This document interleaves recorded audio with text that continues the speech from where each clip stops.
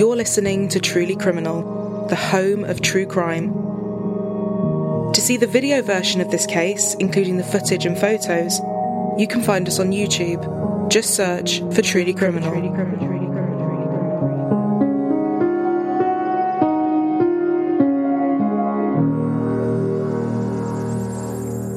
47-year-old Lindsay Birbeck was a loving mother of two.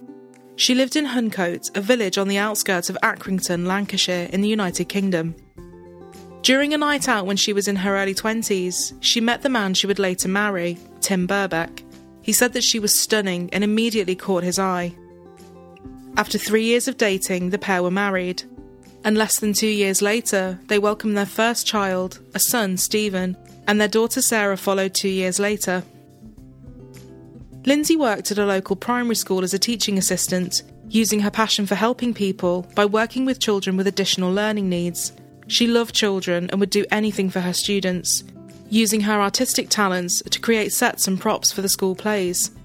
Lindsay was also very athletic, so long country walks were a huge part of her life. After being married for 20 years, Lindsay and Tim began to drift apart, and after realising they had different goals and dreams, the pair decided to separate and divorce.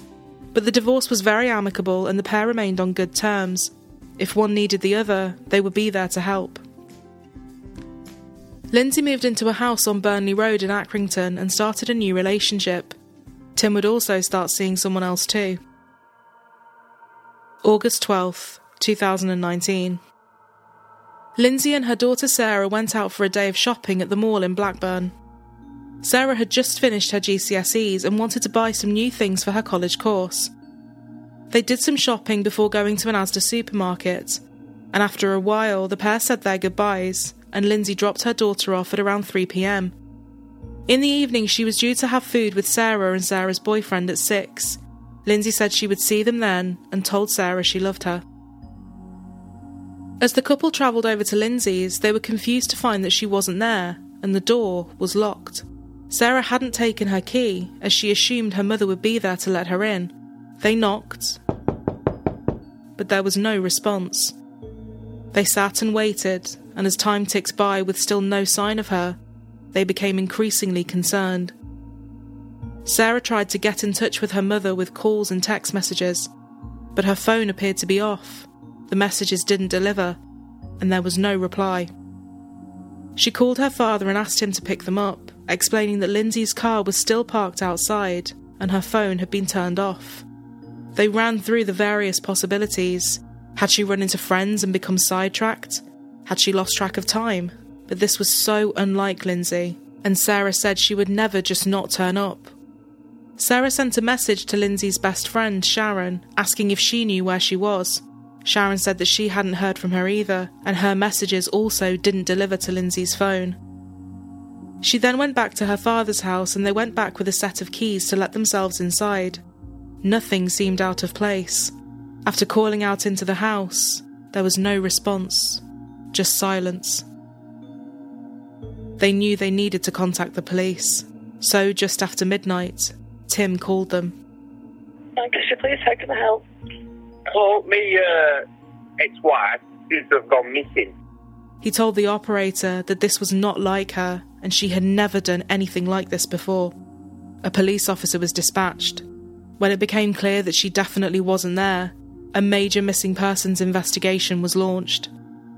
As this was so out of character, Lindsay was classified as a high-risk missing person. Tim was questioned about his movements that day, but he was quickly accounted for and had a watertight alibi. They needed to piece together her last known movements. Lindsay had been captured on CCTV heading down Burnley Road. She had taken her phone and her keys with her. As she loved to stay active, she had decided to go for a walk in a local area called the Coppice, a place that she would often go to, made up of woodlands and footpaths. The authorities were concerned that maybe she had fallen and injured herself, leaving her unable to get help.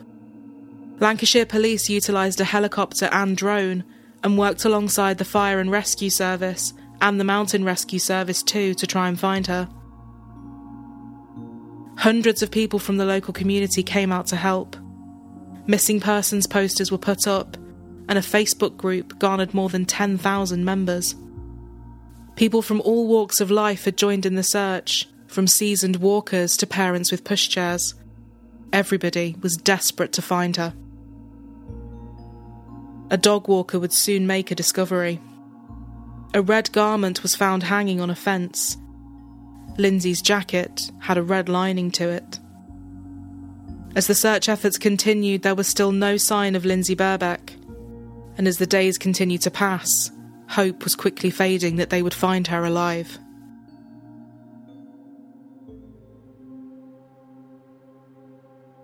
In a press conference 4 days after her disappearance, Detective Chief Inspector Alan Davies said that significant searches had been carried out and asked for anyone who had been in the coppice at around 4:30 p.m. on the day Lindsay had last been seen to come forward. That evening, hundreds responded to a call on social media to take part in a search for Lindsay, with her friends saying the support from the community had moved them to tears. One of the co-organisers said, "The community spirit is just amazing and we will not stop until she is found." The searches were split into teams of 20, with a map of the area put up at the base. Each group would mark off what had been searched, and they would look through every inch of their assigned areas. Detective Inspector Tim McDermott said the police were overwhelmed by the support and dedication shown by members of the public. It had now been a week since Lindsay had gone missing. Teams were deployed to search the rivers, and more people continued to come out and join the hunt. August 24th, 2019. The police received a call. A man had been walking his dog in Accrington Cemetery when it went into a wooded area. He had called for his dog to come back to him, but the dog didn't respond. It was fixated by something on the ground it was sniffing. The dog walker said, "I walked further forward and stood on something soft and squishy. I immediately jumped back and grabbed my dog by the collar. I then smelt a horrible smell. It smelt rotten and there were flies around it. I could see plastic and what looked like a leg." 12 days after she had been reported missing, the search for Lindsay Birbeck came to an end. There in Accrington Cemetery, her body was found.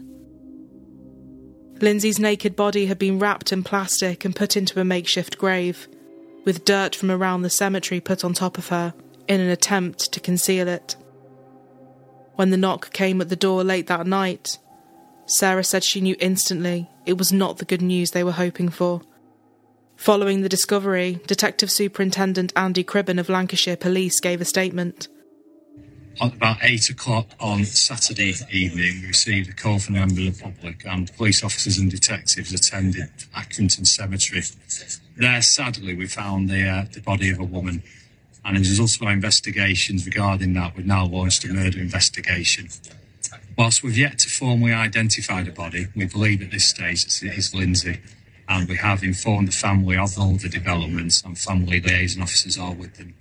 So I'm asking if anybody was in the area at that time, please contact us. If anybody had seen Lindsay on that date or since, again, please contact us and let us know. And if you have any CCTV within the area of Burnley Road and Peel Park Avenue, again, please contact us. And then, with regards to Accrington Cemetery, anybody within the last 2 to 3 weeks who's seen any suspicious activity or anything untoward within the cemetery or the surrounding area, or if you've got any CCTV that covers the area of the cemetery, again, please contact us to help us understand what's gone on and try and identify who and what is involved in this in the death of this lady. We've got a number of specialist officers and forensic teams working at the scene to try and give us as much information now to understand what's happened, when it happened and who was involved. We've got a significant number of detectives and police officers and staff working on this investigation, and will continue to do so in order to bring justice and understand what's happened. As news of the discovery began to spread, flowers were left in tribute to Lindsay, as those who had spent so much time looking for her were now faced with the heartbreaking truth. One card said that even though they didn't know Lindsay, she had touched their heart. A vigil was also held in nearby Peel Park, where a minute's silence took place. and a choir sang Amazing Grace. The local church was packed out as people headed there to light candles for her. Flowers were also laid outside her school. Lindsay's ex-husband Tim said he was broken by the news and devastated watching his children lose their mother in such horrendous circumstances. Home Office pathologist Dr. Naomi Carter carried out the post-mortem. Lindsay had died from severe neck injuries. Dr. Carter said in her 25-year career, she had never seen such extensive crushing damage to an entire larynx, saying it had the same severity as one would expect to see in an industrial accident. Due to the state of decomposition, she had to be identified using dental records, and also as a result of the decomposition process, no evidence of sexual violence or assault could be found. There had also been an attempt to saw off one of her legs. The police were now in a race against time to catch her killer, and the local community was in fear that someone else would soon fall victim. The following day, August 25th, a crime scene investigation team descended on the cemetery to conduct their inquiries. They found a pair of gloves and a saw close to the grave, and tests on them came back positive for blood. Lindsay's shoes were found in a skip, wrapped in a blue plastic bag with the soles cut off. They were able to get a DNA profile, and it belonged to a male. The gloves also had a male DNA profile on the inside, and Lindsay's DNA was on the outside. The rest of her clothes have never been recovered. The police needed to establish exactly how her body had come to be in the cemetery. Between her body and the plastic she had been wrapped in were bits of grass and a leaf. The police had a botanist come in to examine the foliage. They were able to determine that the grass in between her body and the plastic had not come from inside the cemetery, meaning she had been murdered elsewhere. The exact location of her murder has not been established, but it's believed it most likely happened in the coppice, just minutes after she left her home. One object would soon blow the case wide open. In the cemetery was a blue wheelie bin. Several people had seen the blue wheelie bin during the searches, with one person even reporting it to the police, but at that time she was still considered a missing person, and there was no evidence to suggest that she had come to any harm, so the police said there was no evidence to link it to her disappearance, and it was left where it was, with nobody realising its significance. Then, an officer reviewing the CCTV footage came across something that immediately stood out. A young male wearing a grey tracksuit was filmed pulling a blue wheelie bin along Burnley Road at 2:30 p.m. before he turned onto Whitewall Road and headed into the cemetery. It had been filmed on the 17th of August, 5 days after Lindsay had last been seen. The police were cautious about releasing the footage initially. They knew they needed to find this person and quickly, but if he wasn't involved, releasing the footage could put him at risk. They decided to spend the next 24 hours trying to find him through the police databases throughout the country, but they came back with nothing. As they were trying to find him, a witness came forward. A woman had been on the coppice at the same time as Lindsay. She had a very worrying story to tell. I looked to my left and saw a lone male figure on a path that runs parallel to the path that I'm on. There was a lot of foliage. I didn't have a clear view of him at that point. I decided whatever route he went, I would take another route. From the first time I saw him, I was wary of him. He looked out of place in the woods. He was in front of me. He was walking very slowly. I didn't want to be in front of him. I wanted to be able to see him at all times. I slowed down so I could be behind him. As she grew even more concerned, she picked up her pace and began to look around for something heavy that she could use to defend herself if needed. She told the police in her statement, "While I can't say what his original pace was at that point, what I can say for sure is that as I turned my head to glance at him, he pulled up short, almost startled when I turned to look. I didn't look back again. I just daren't. I never saw him again." She was filmed coming out of the coppice. The path that she had taken would be the same one Lindsay would take. She couldn't do a formal identification, but her description matched the person from the CCTV footage.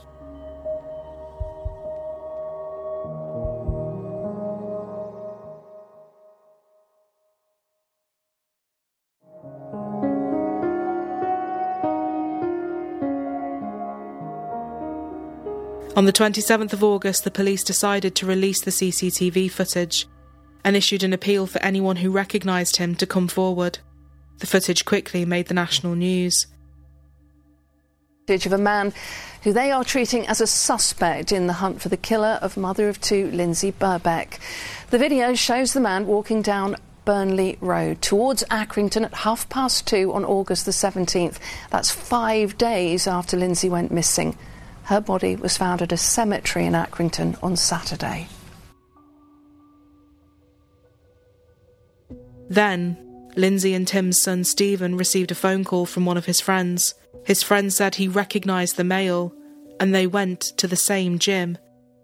Soon, the police would get the break they had been hoping for. After seeing the appeal for information, a mother and father brought their son to Greenbank Police Station the same day the footage was released to the public. Their son was just 16 years old. Rocky Marciano Price was subsequently taken into custody. He was the same person that Stephen's friend had mentioned. A ban on reporting his name and any details about him was initially put in place to protect his identity, but this would later be lifted. When his home was searched, the same plastic that had been used to wrap Lindsay's body was found, and tracksuits from the CCTV footage were found too. His DNA was a match to the items in the cemetery containing the male DNA profile. But who exactly was the 16-year-old suspected murderer? Rocky Marciano Price lived on Winnie Hill Road with his parents and 5 siblings. He had an IQ of 65 and learning difficulties, including autism and ADHD. He was a student at a school for those who were unable to remain in the mainstream school system, where his teachers described him as very quiet, pretty much non-verbal most of the time. He avoided conversation unless it was something he wanted to talk about, like the chickens on his family farm that he helped to care for. He often went to the gym and spent his free time watching films and playing video games. He was assessed in 2015, and a psychologist concluded that he had a limited understanding of his own emotions and his own emotional well-being, and appeared to have little insight into the connection between events and emotions. A report completed the following year described him as having no stranger awareness and needing supervision outside. The police were able to trace his movements that day. At around 2:30 p.m. on the day of Lindsay's death, he had headed into the coppice, and Lindsay did the same at around 4 o'clock. Within a couple of hours, Price had left the coppice and walked down Burnley Road. It appeared that his tracksuit top was partially unzipped, and his tracksuit bottom's cord was untied. He also appeared to have wet knees. Price had gone back to the body twice on the 12th of August. At 6:55 p.m, CCTV captured him carrying a black rucksack. He then left the coppice with the rucksack, before returning with the wheelie bin. A witness saw him at 8:28 p.m, pulling a bin that sounded empty. He would then return to the grave a further 2 times. Throughout his 11 interviews over 3 days, his answer to everything was no comment, but later he had a prepared statement. It read in part as follows: I am not involved in Lindsay Birbeck's murder. However, I was approached by a white male who speaks English, who offered me a large sum of money to move the body. I have not met this man before. I have not met him since, nor have I had any contact with him. He has not paid me any money. He told me that he would leave the money for me near where the body had been at first, once everything was clear. I cannot describe the man other than to say he was white, male, spoke English. I could not see his face well as he was covering it with his hood. I am not sure of his height, build, or age. Detectives scoured the CCTV footage to try and find if there was any evidence of this white male being in the coppice, but they could find none. On the 31st of August, Price was charged with murder. Her devastated family said they were emotionally exhausted and completely and utterly numb. On Monday the 2nd of September, Price appeared at Blackburn Magistrates Court before the case was sent to be heard at Preston Crown Court the next day. He pleaded guilty to moving and hiding her body, but he entered a plea of not guilty to the charge of murder. On the 20th of September, Lindsay Birbeck's funeral was held at St Margaret's Church, with more than 200 in attendance. An obituary read, "Lindsay was the most amazing mum. She doted on her children and always gave her all to ensure that their life was fun and filled with laughter."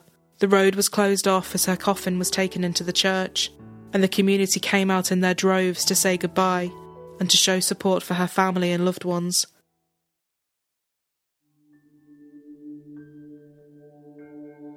Rocky Price's trial was set for the 25th of February 2020, with Mrs Justice Yip presiding. As the trial got underway, several problems caused difficulties.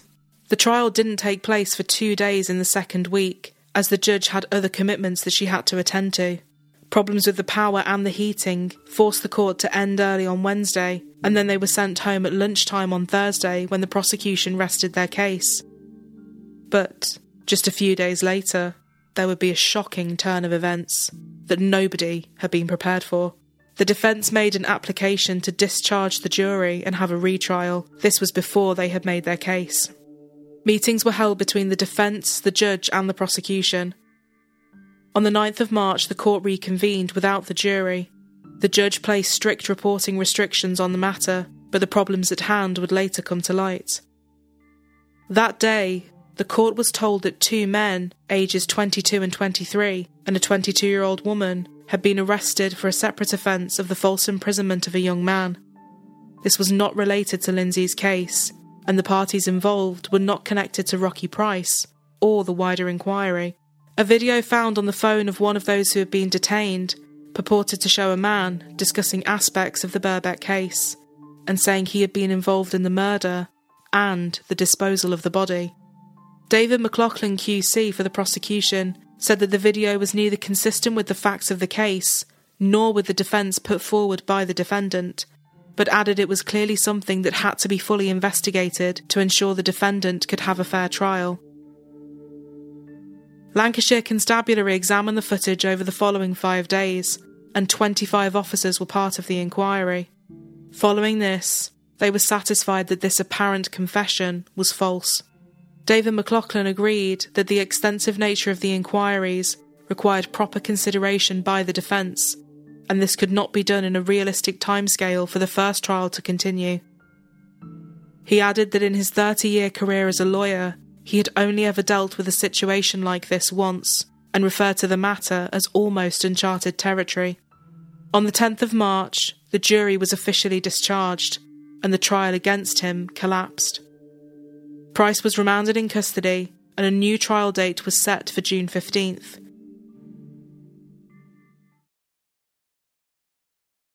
There now follows a ministerial broadcast from the Prime Minister. From this evening, I must give the British people a very simple instruction. You must stay at home. Because the critical... When COVID hit and lockdown orders were issued, the trial was pushed back again, this time to the 3rd of August. Finally, the new trial commenced. His story that he had been offered money by an anonymous man to move the body was dismissed by the prosecution as implausible fiction.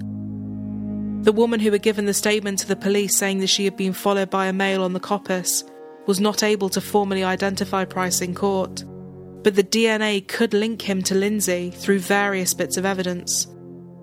His DNA was on her trainers, and her DNA was on the outside of the gloves, and his DNA was on the inside of them. Both of them could be linked to the wheelie bin. The state of decomposition suggested that she had been stored upside down in the wheelie bin before being taken to the cemetery. He sat slouched in the dock with his hands in his pockets, with Sarah saying he showed no respect for anybody in the court. As the trial continued, the horrifying details were laid bare. The brutal nature of her death and the injuries that she had sustained shocked the court, and coverage of the trial made national news. After the defence and prosecution had rested their cases, it was now time for the jury to deliberate.